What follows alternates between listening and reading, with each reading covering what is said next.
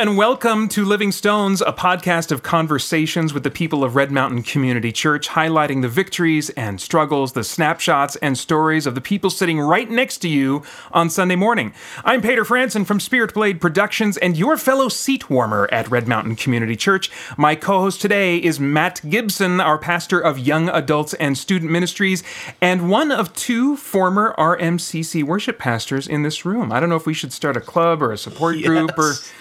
What would the meetings be like? What would we talk about if it was let's say if it was a support group? Oh boy. Or a club, either way. What would be the content of that, you think? Goodness. The trauma experience from doing that song we used to do all the time where they stand in the bridge. What's that song called, Jessica? Oh. The Stand. The Stand. It's called The Stand. Oh, how appropriate. how often that song was requested. Is that the one, I'll stand arms high and heart abandoned, and where you're not a real Christian if you don't put your arms up? And if you don't stand. And if you don't stand. We did that from 2005 to 13, maybe twice a week, maybe 3 times a week. I'm just glad it's not my gig anymore. It was a good time, but... Jess does a wonderful job. Jessica is like, I don't think I've ever met anybody that is more fit for the role of worship pastor than Jessica. And I'm a little bit biased. Because she was my intern for a short little while, but that's been really cool. That's great. It's neat to have you here, though. Well, it's actually a little intimidating, too, because we are recording in my office space right now, guys, because there was just some scheduling stuff, and so whenever things go awry in scheduling, then my office is like the backup recording location where I do some recording stuff. But I don't know, Matt is really knows his stuff technically as far as recording, and the terminology and stuff. I have been for the last 12 plus years just beating my face against the wall until it sounds the way I want it to. Hey. And I don't know any if you sat me in a room with other people that did recording stuff, I would just have a blank stare while they talk. Well, you're doing great, and it's been a long time for me, so this is fun. Are you? Wait, well, hang on, because before we were recording, you said something about. Are you still doing any recording? You used to do some songwriting and recording. Are you doing any of that anymore? I did production and songwriting and recording from 2000 to 2009, 2010. I had a company, and then took a few years break, and then stopped playing music in 2013. And just this last year, I've started to mix a little bit on the side. But there's between the kids and wife and church and... Is that mixing for you or for other people? For other artists, Okay. yeah. Yeah, just for friends and old clients, and just every once in a while I want to have some space and time. Is that fun, or is that a little extra side gig? It's great. Yeah, it's both. It's okay. I got a little Pro Tools rig and a little Apollo set up, and it's at my house. It's nice. Great. It's great. Okay, so what you're doing now doesn't involve any of that. No. So the question I like to ask all of the pastors that co-host with me the first time they come is, what would you say, two-part question, what's the most fun or natural part of your job that just kind of suits your wiring or whatever, however you want to read that question? And then follow-up would be, what's the hardest or most challenging part of your job? My favorite part of my job is sitting with people in my office and talking about Jesus. Okay. I think that, as a young man, I had young men, other men and women who were a few steps beyond me in the faith just sit with me and listen to me and let me wrestle through my doubts and struggles. And I count it a privilege to sit with people in the midst of whether it be their joy, their pain, or whatever it may be, to sit and just talk about the person that we love and talk about the beauties of it and the mysteries of it and the frustrating things about it and the things that don't make sense. And I think that the most challenging part of my job is probably my wiring of just, I'm still growing in it, even at 40 years old and doing it for 20 years, setting good boundaries. I think I look at Jesus and how he balances the way of life of time with the Father and time with his disciples and giving himself away to the crowds. Yeah. And I've never really gotten, I have it for a week or 2 weeks or a month, and I'm Sabbathing well, but saying no is not easy. When someone needs you on a weekend and you say, well, Saturday's my day, you just sometimes set a good boundary and sometimes you don't. And so I think learning to be okay with no and feeling like my job is to serve people, but Jesus is the one who's saving, Jesus is the one who's rescuing, and it's okay sometimes to say no. I've never excelled at that. And so that's probably the most difficult part of my job and difficult on my family. And so Adrian's good to be there and remind me in a loving way of when I need to say no. And so, yeah. If you had to choose, would you rather learn fire eating or sword swallowing? Oh boy, both sound pretty awful. He barely even blinked at that, everybody. He was just ready to go with me there. I'm going to go door number 1. I'm going to go fire eating. Fire eating? Yeah, Why? sword just feels like... It feels like I'd ruin... Like I'm definitely going to die if a sword goes down my throat. Yeah. Like I wouldn't be able to handle the gag reflex or the... Yeah. I'm dying. The fire thing feels like, well, maybe I get out of that alive. Maybe. I'm thinking, I was really trying to puzzle through this because that was my knee-jerk reaction too, is like the fire, because that's got to involve just having like, I don't know, it didn't say fire blowing, so there's got to be, maybe there's some kind of liquid in your mouth, you could put it out fast, and if you start with a match or something, maybe you can work your way up. But then I thought, well, you would start with not a sword if you're learning sword swallowing, so you would start with what, like a wet spaghetti noodle or something? Like a toothpick? Or a toothpick, maybe, or like a popsicle stick or something. Man, I'm still choosing fire, though. That's weird. Yeah. I don't want to put anything down my throat I think so. I think because I'm a singer, and I use my voice a lot, and I'm like, I don't want to be messing with, like, sharp instruments in there. All right. That was good. All right. Well, earlier today, Matt and I spent some time talking with Chuck Broad, who served for many years as a missionary overseas and continues teaching outgoing missionaries today. We spent some time getting to know him and his experiences some more. Here's that conversation right now.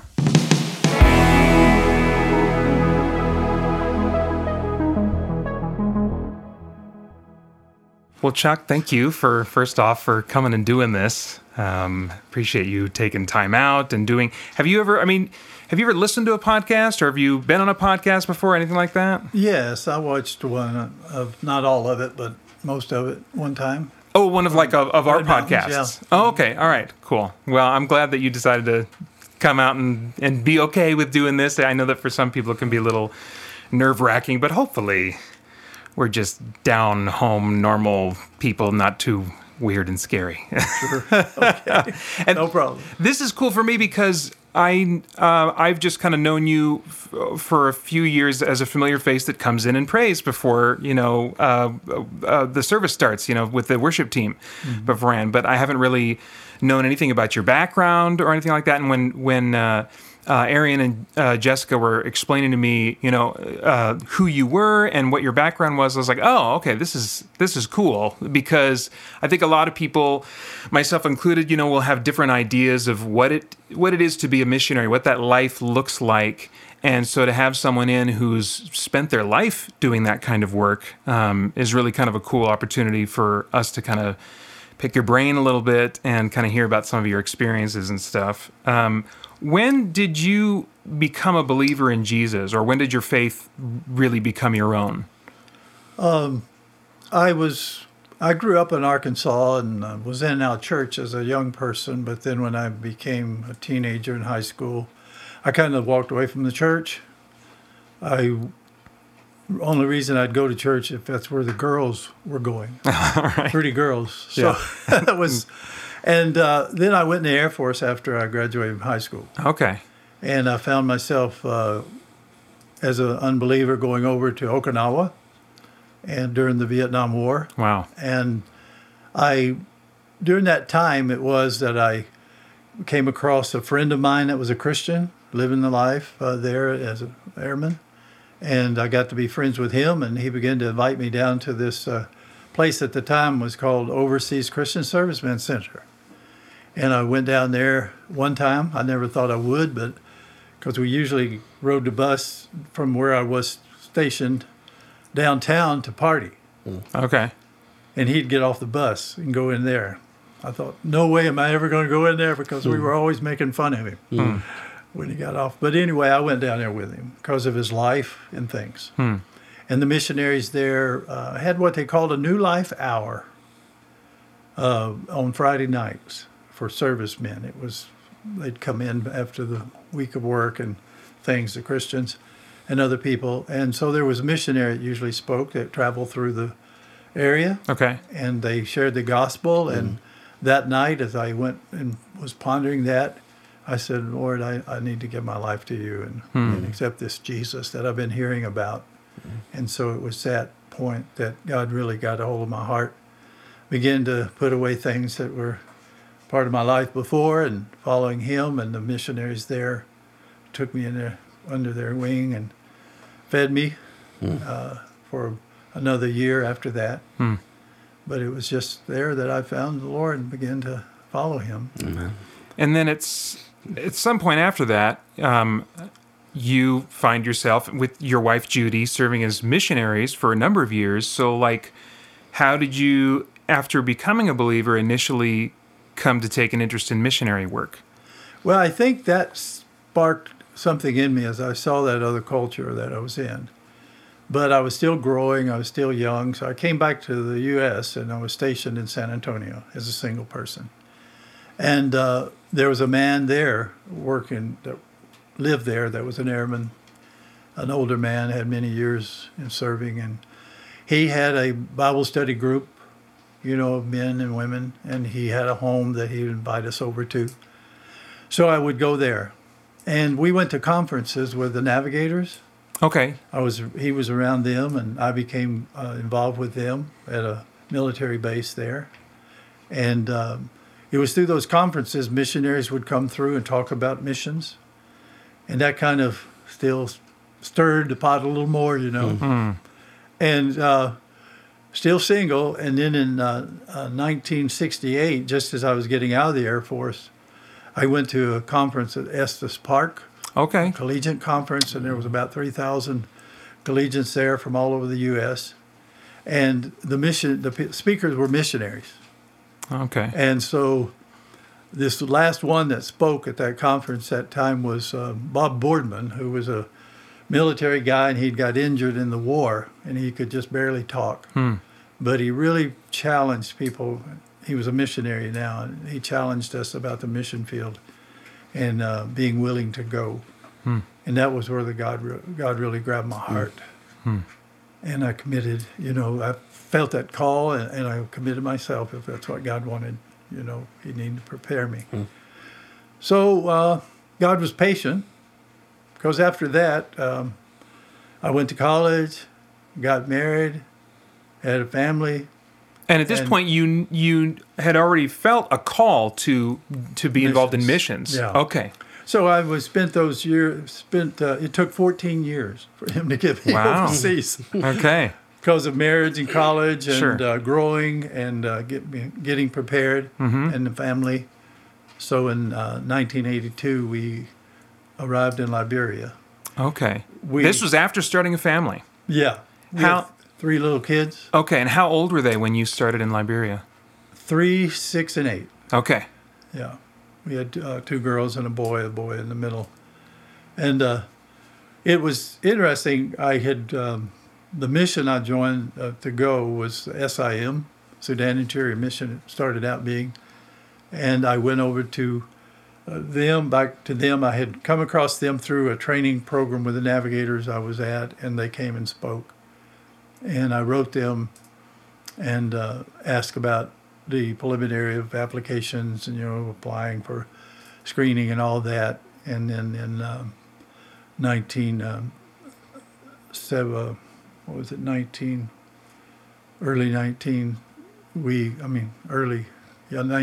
1970s, Okay. we went to a program for candidates Okay. out there with SIM headquarters.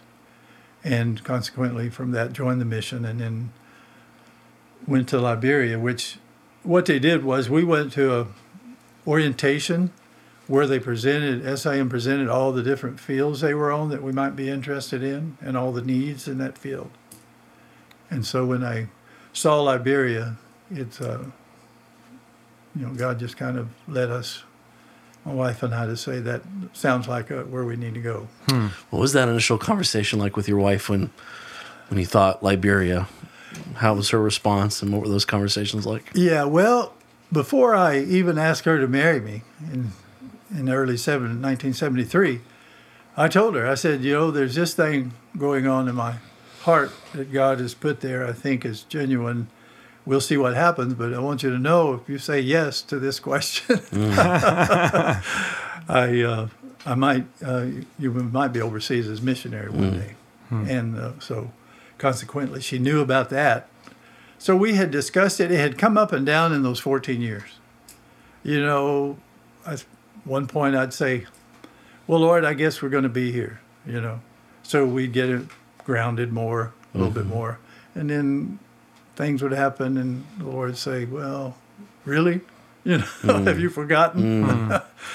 And so after she and I both struggling with that continuing to come up, we said, you know, maybe God just wants us to knock on some doors and see what he'll do. That's great. So we did with SIM, and I wrote other missions too, but that was the basic one that we were drawn to by the Lord. What can you give me an overview of? You started out serving in Liberia, but you served in several different places. Where, just as an overview, where did you serve over the course of your ministry career, and for how long? Well, we were on the mission field 30 years. Okay. And we started out in Liberia from 1982 to 1989. And then the war came in 89. 89, yeah. We were home on home assignment and had 3 kids ready to get back into school in Liberia.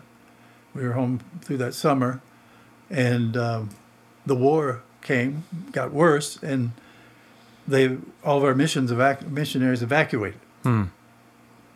So we said, what are we going to do? Yeah. So we went to our mission and said, we can either put our kids in school here because it was August, getting to be August, and we'll be here the rest of the year because we're not going to start them and take them out. That'd be 2 years home on home assignment. And I said, or you can find a place we can go and hope that the war stops after a year, you know, by next year, and then we can go back to Liberia. Well, the war went on till from 89 to 2003. Oh, wow. 14 years. And so after a year down in Bolivia, we went down there to work at a school. We worked at a mission school that SIM has for missionary kids and nationals too. And so I taught some courses, Bible and social studies, and Judy worked with the younger kids, and our kids went to school there. After the year, we said, well, the war's not over, what do we do? So we prayed and went to the mission. I said, we really feel called back to Africa, even though our kids loved it in Bolivia. And they called back to Africa, so where is there a need? And they said, we just so happened that our church-related thing in Nigeria asked for a missionary who was involved in discipleship and pastoral training. Yeah, so when we read it, what they had written, I said, Judy and I both said, that looks like us. And they had a missionary kids school there. It was an English-speaking situation, mostly. And so we said, well, let's let them know. If they accept us, then, you know, we'll know that's God's calling to go there. So we went to Nigeria in 1991. Okay. And was there for 21 years. And that was the last place that you served at overseas, is that right? The last place. Okay, all right. What, I feel like I'm getting just maybe some hints of what you were doing, but can you give me an idea of what your day-to-day work was, what the nature of the work was? Yeah, in Liberia, it was a young church. Our mission had a radio station and a hospital there. And my heart was, of course, was discipleship, equipping, and training. And so the church, urban church, had just started. And we were just getting a focus on the urban areas because all the young people from the rural areas didn't want to farm. Okay. They were sloth. So they wanted to come to the cities. And they came into the cities for education, basically. And so our ministries was reaching out to them and plant churches as they grew up and things, and had leadership trained and equipped and things. Okay. So it was a lot of evangelism and discipleship, that ministry. Okay. Was it like a lot of one-on-one stuff or classroom situations A or? little bit of both. Okay. I had groups. I had single people. Okay. And it was just exciting to see God working, in that. The churches grew, different church. We had planted different churches after that. And it was called the Evangelical Church of Liberia. Okay. It wasn't connected with Evangelical Free. It's just what they chose Yeah. to name it. And that basically was it, discipleship and training. Okay. Chuck, we've talked about this before, but I think it'd be great for our people to hear like how that hunger for discipleship, that call for you specifically and for your wife to care for and to model the way of Jesus to other people and to invite them to do it with others. Where did that spark in you? At what time in your life and kind of grow? Was that in your days when you started following Jesus? Was it a little later? It started with the man in San Antonio when I went down there in the military, and then being involved with the Navigators, which was their big emphasis of discipleship and maker of disciples. Yeah. So it started there, just to seeing the investment in the life of people to that degree and what change it can make. Yeah. I saw it in my life, what change it Right. made and things. It's exciting. On a similar track, what, as you look back, what specifically drew you to each of the places that you served at? Well, as I said, Liberia was basically because there was a need there of someone to work with young believers and help them to grow up and mature to be disciples and then train them, equip them to be disciple makers. And so that was what was on my heart. And there was really, the person who was doing the urban church planning was leaving Liberia. And so when we got there, we stepped into that and kind of mentored and equipped the leaders, pastors, and the elders in the churches thing to do church of the work of the ministry there. Okay. So when we went to Bolivia, that was just a fill-in. We went there because it would meet the need we hoped for a year. Okay. And it did, because they needed some more teachers in the school. And my kids got into school. Okay. So ministering there was basically to students, in the school, which was through the Bible that I was teaching in course for one of the grades. So Nigeria was, again, the call of the church, that asked our mission if they had anybody that was able to help. So that was what drew us there. Okay. And it was amazing.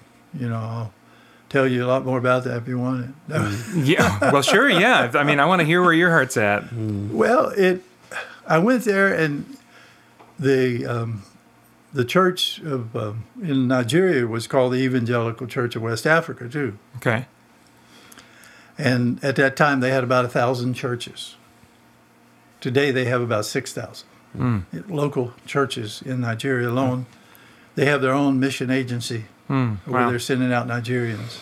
We got missionaries in Chicago.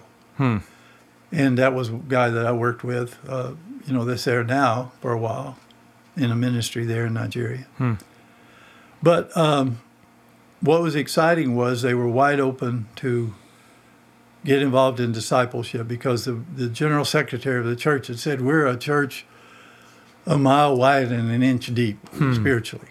We haven't had the concentration on being a true disciple, and the pastors don't know what to do, and others don't know what to do, once they become a Christian. We're seeing them come in the front door and out the back. And that happens in a lot of churches that don't focus on spiritual growth and things in the people. Yeah. So anyway, that was Nigeria. It was just, I met with a team of older people in the church leadership, and I took them through some principles and things of discipleship and said, this is what I'm going to do. What do you think? They said, it's exactly what we need. So I started, and I worked with them for a while, just helping them to learn so they could do some of the teaching too. And then I took 7 seminary students and I met with them. And they, in turn, began to disciple other people too. Okay. So the multiplication started, like 2 Timothy 2:2 says, Paul encouraged Timothy to find faithful men who would be able to help others. So it was Paul and Timothy and faithful men and others he was looking to reproduce. Yeah. And I find that's what excited me is God wants disciples, not just to be a disciple. He wants us to grow to be a disciple maker. He makes disciples. Yeah, amen. And once you do that, what do you see? Growth Yeah. and things and numbers. And it's not all just for numbers, but that's what happens. Yeah. So there's hundreds of pastors there now who caught the vision of that and are doing it. Wow. 1,000, I'd say, because there's 7,000 churches. That's awesome. I thought of you a few weeks ago, Chuck, when I was teaching on Sunday mornings. I don't know if you caught it, but I said there's more Protestants in the country of Nigeria right now than there is in Germany, which is the foundation of Protestantism. And when I read that statistic that week, you were the first person I thought of just faithful men and women, you and your wife and your family going there and being there for 22 years. Yeah. And loving people and caring for people and believing that the nationals should be leading their church, so discipling and modeling the way of Jesus so that they can lead their churches. Yeah. And I just think that's exactly powerful. Yeah, I had pastors tell me when we were working with them, one came to me weeping one time and said, I've been a pastor for over 30 years, and I cannot name one person I know that's walking and being fruitful for the Lord. Wow. And I just wept with him. Yeah. Wow. When speaking of those kind of like those hard moments, those hard experiences, I mean, I think a lot of different thoughts come to mind as people try to picture in their head what it's like, what some of the difficulties are that are involved with being a missionary, whether that's difficulties with the work itself or personal difficulties, just like really challenging or hard things. What kinds of things come to mind, either when it comes to accomplishing the work in front of you or just difficult in terms of your own experience and your family? Whatever. I'm curious what comes to mind when you think about the difficult things of your time as a missionary. Well, one thing I guess comes to my mind is the balancing the life as a missionary, and that is you of course want to put God first, and make sure you're committed to following Him and spending time with Him and growing in Him personally. But then you have your family, and then you have your ministry. So there's a big pull there. That can be an obstacle if you're not aware of what's going to happen and things. It can really set people back, because they burn out trying to do everything or ignoring something that they shouldn't and things. Yeah. Was that something that you had some examples that you were able to follow that kept you from falling into some problems there? Or did you ever come to a place where you're like, I screwed up and I've given too much emphasis to A, B, or C? Yeah, I think everybody will experience that probably, Yeah. Because you're learning, when you first get on the field, you're learning the culture. Yeah. Culture shock comes in, and it's hard to be aware of that at first. When you begin to think, this is crazy, how they do things, or this culture, how can they do this or that, Yeah. Why do they eat what they eat? Or Yeah. whatever, Yeah. and adjust to that. But I think that God was gracious in those things and helping us to just be patient and learning when we struggled with things. But use of time was a big factor, of learning how to use it and balance it out. If otherwise, something's going to get neglected somewhere. Yeah. And we wasn't always perfect. There's times, I knew my family was hurting, and I had to have somebody wake me up about it, or my wife say something, say something, things like that. But just those things come up. Then it's, I guess, misunderstanding is an obstacle if you're not careful. You mean like cultural misunderstanding? Yeah. Or? Well, I mentioned this about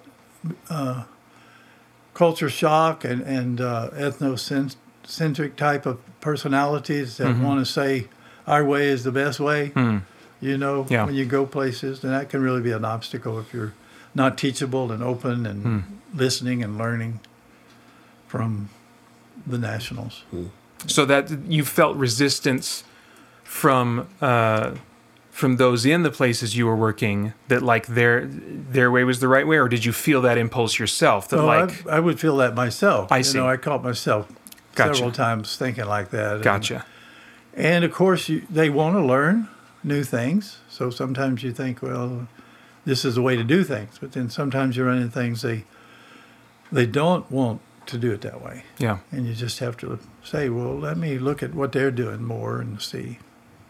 And find out there's not a good or better. It's just both are good. Yeah. And things. So. What were some moments that made you feel like, okay, God is like, wow, He's blessing this work, and what I'm doing is worth the effort that's going into it? I guess the biggest thing, there's a lot. As I was mentioning, the people, the investment in the life of the few who really caught the vision and reproduced. Yeah. And they're still reproducing. I still hear from 12 or 15 men and women who are out there making disciples. One guy's traveling all over Africa with pastors, meeting with pastors and helping them to be focused on disciple making in their churches. So the impact is going there.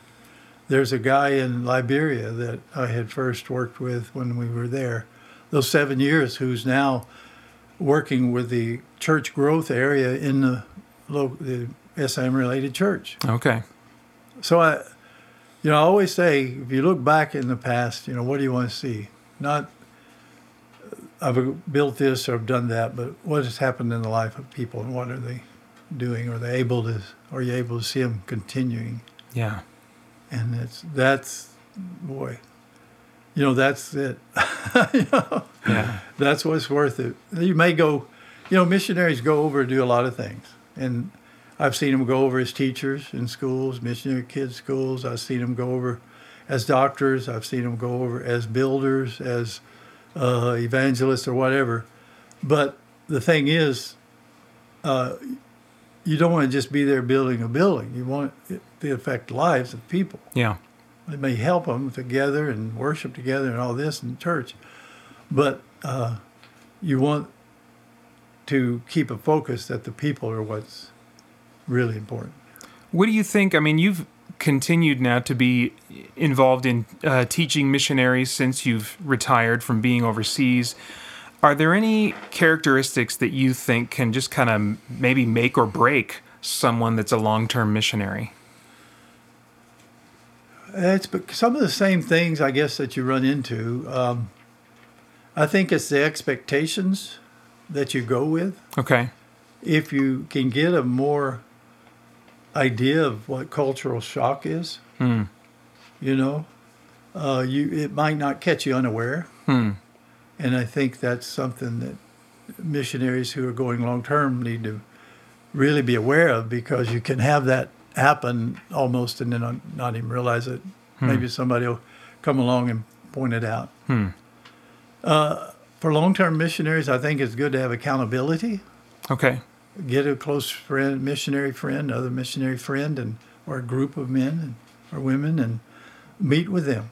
And just do, because we've had some real tragedies on the mission field of moral character and other problems that they have and things that they just weren't accountable to anybody, and that's how they fell into sin. So that's several things I think that are really key. And also not only build relationships with missionaries, but with nationals. Okay. Because that's friendship-wise. Yeah. Not just to be teaching them or whatever, but as a friend. Because those are people who are going to help you when you do make mistakes. Those are people who you are going to learn from about the culture. Those are people who are going to really help you with questions that come up and what to do, I've had things where some countries you go to, you're going to have people coming all the time, and asking for help. Okay. And you have to really pray through that. That's one thing I think a long-term missionary needs to be aware of. You're not going to be able to help everybody. And you're probably going to get took sometimes, Taken advantage of. Yeah. Yeah. Mm-hmm. But I had one guy, just for instance, who came into my office and said, could I help him with his daughter that's dying in the hospital, and give him some money to help him. And so there had been cases where some people knew that there was people going around trying to get money out of missionaries for family problems or something. But my coworker, Nigerian guy, I called him in. I said, what do you think? And he said, well, let's take him to the hospital and visit her and see what's going on before we do anything. So we went down to the hospital. He went with us. We walked in the hall and down where he was supposed to be going to a room, and zoom, he was gone. Oh. There was no daughter there. Yeah. No, he just was, once he saw that we were going to expect to see his daughter and things before we'd help him. Yeah. So those kind of things, you learn from the Nationals. They don't do it. They are careful. They know they can be taken, and they don't have that much money. And that leads to the other thing. I guess for both long-term and short-term missionaries, we need to realize we're rich.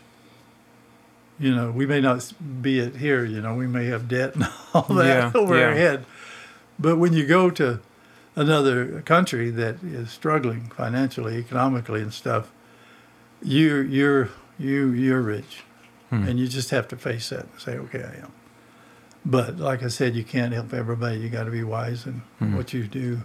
Help and ask God, prayer for God helping to know what to do and do it in the right way. Is there, maybe that was just it, but I was going to ask, is there like a recurring thing that you've found yourself trying to pass along to the missionaries that you teach?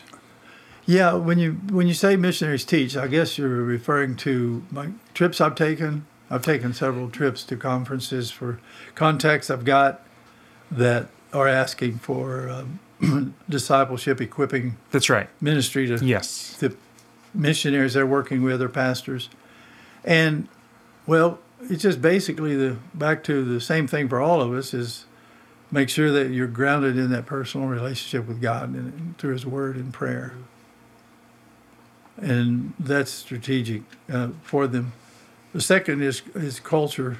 Don't take your culture, and think it's the best. Learn, be listening and learning. And then, I guess,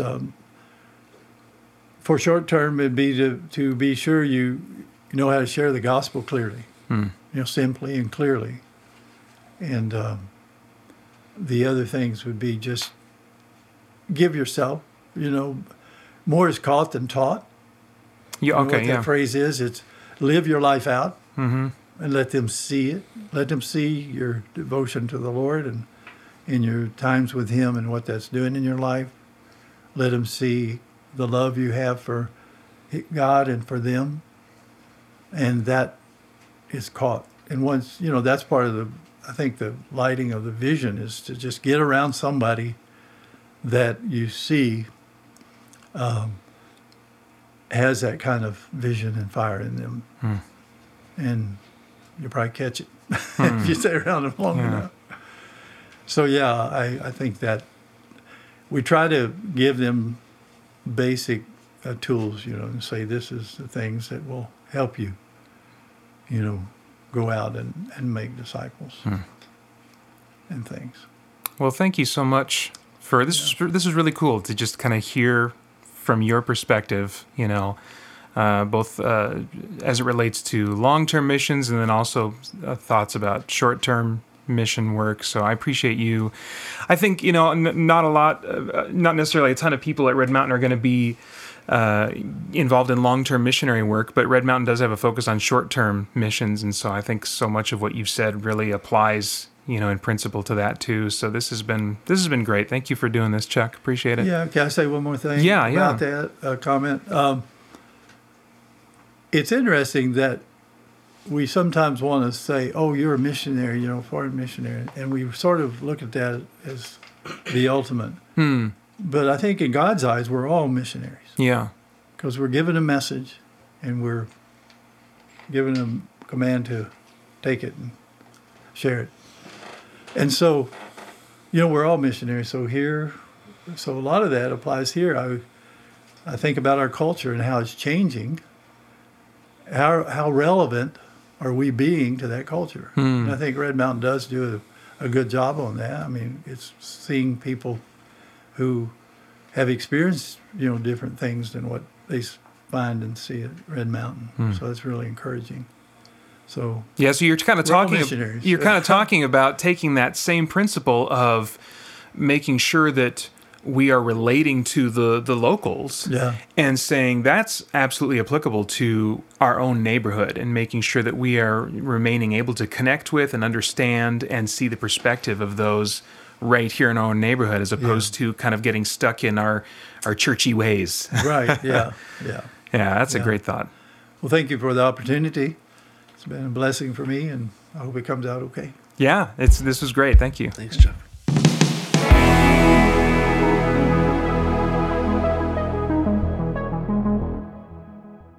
That was really cool.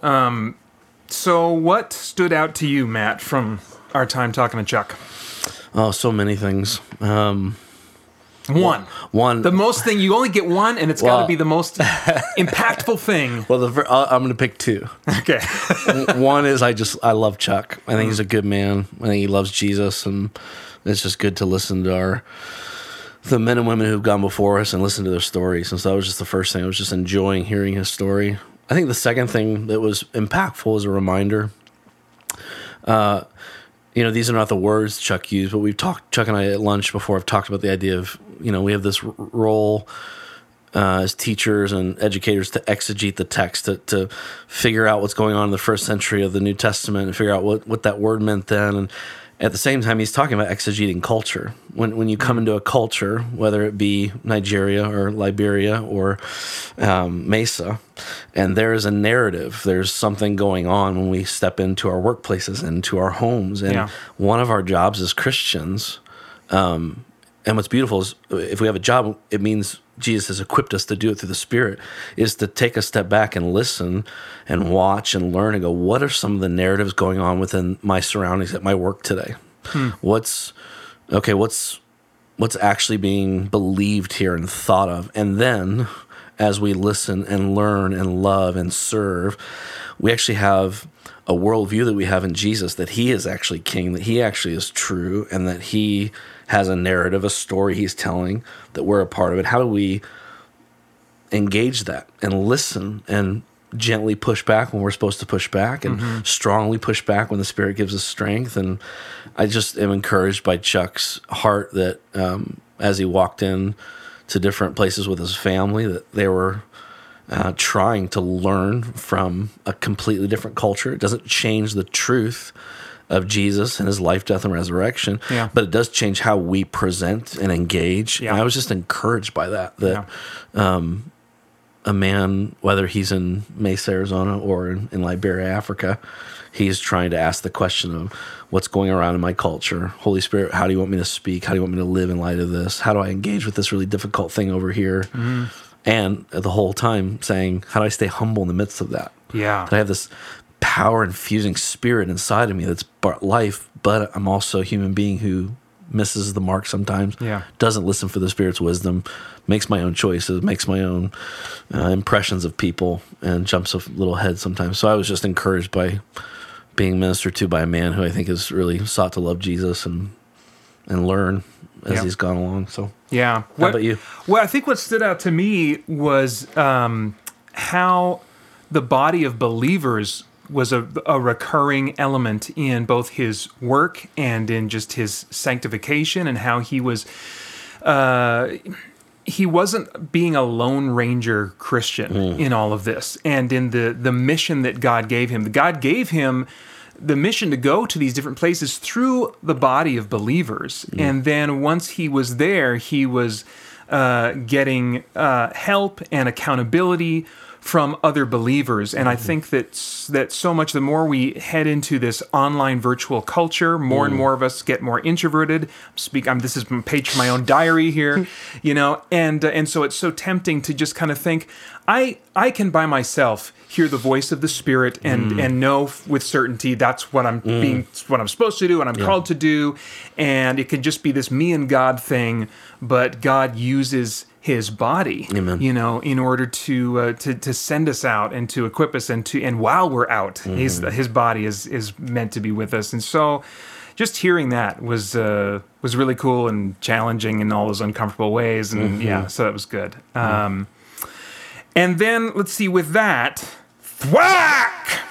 We just ran into a big poll question at rmcchurch.org/podcast. The poll question this month: would you rather go on a cruise or a road trip? 45%. I think we got a record number of votes. I think Arian was saying about like 100 people. Is that right? 100 people clicked buttons on the internet page of our site to answer this question. I'm not going to judge how people spend their time. 45% chose cruise, and 55% said road trip. That's like really close, like almost neck and neck. Matt, do you have a preference, road trip or cruise? I always need context. Who am I taking the road trip with? Am I alone? Who are you most likely to be taking a road trip with? That would be... my wife and my kids. Okay, so that's the scenario. Yeah, so maybe a cruise. No, I'm kidding. I'm kidding. No, I would probably, at this stage in life, I'd probably choose a road trip. Yeah, the adventures of seeing water and mountains and forest and city, and I pick a road trip. I think I'm with you on that. I would say I'm not more often traveling with my family. I visit a friend out in California about once or twice a year, and I love that drive every time. It's awesome. It's almost about the same if I wanted to buy a plane ticket, but it's still just cost-wise a little bit better to drive for us. But on top of that, I love just like putting podcasts on and just having the solitude of the drive, and there's something about seeing the scenery go by. Yeah, that I don't think in the cruise package we could afford, we would probably be in the bowels of the vessel and unable to see any scenery. So, Sure. All right. Well, that's about it. On the next podcast, we will have Kim and Brian Moody as our guests with co-host Becky Biebelheimer. For now, that's it for this episode of Living Stones. You can follow Red Mountain Community Church at MyRedMTN on Instagram, Twitter, and Facebook. You can also go online to rmcchurch.org/podcast to submit responses. It's responses. That's a little bit different from responses, but it's very similar, so we won't be confused. You can submit responses to our poll questions and leave questions for the guests featured on the next show. And as I said, which I guess I chose to repeat it in my script here, on our next episode, we'll be talking with Kim and Brian Moody with co-host Becky Biebelheimer. You can go online, once again, to rmcchurch.org/podcast to submit your question for them, and you may just hear it read on the next episode. In the meantime, I'm Peter Franson. I didn't prep Matt for this. I'm Peter Franson. I am Matthias Robert Gibson. Oh my gosh. Thanks for listening. We'll see you on Sunday.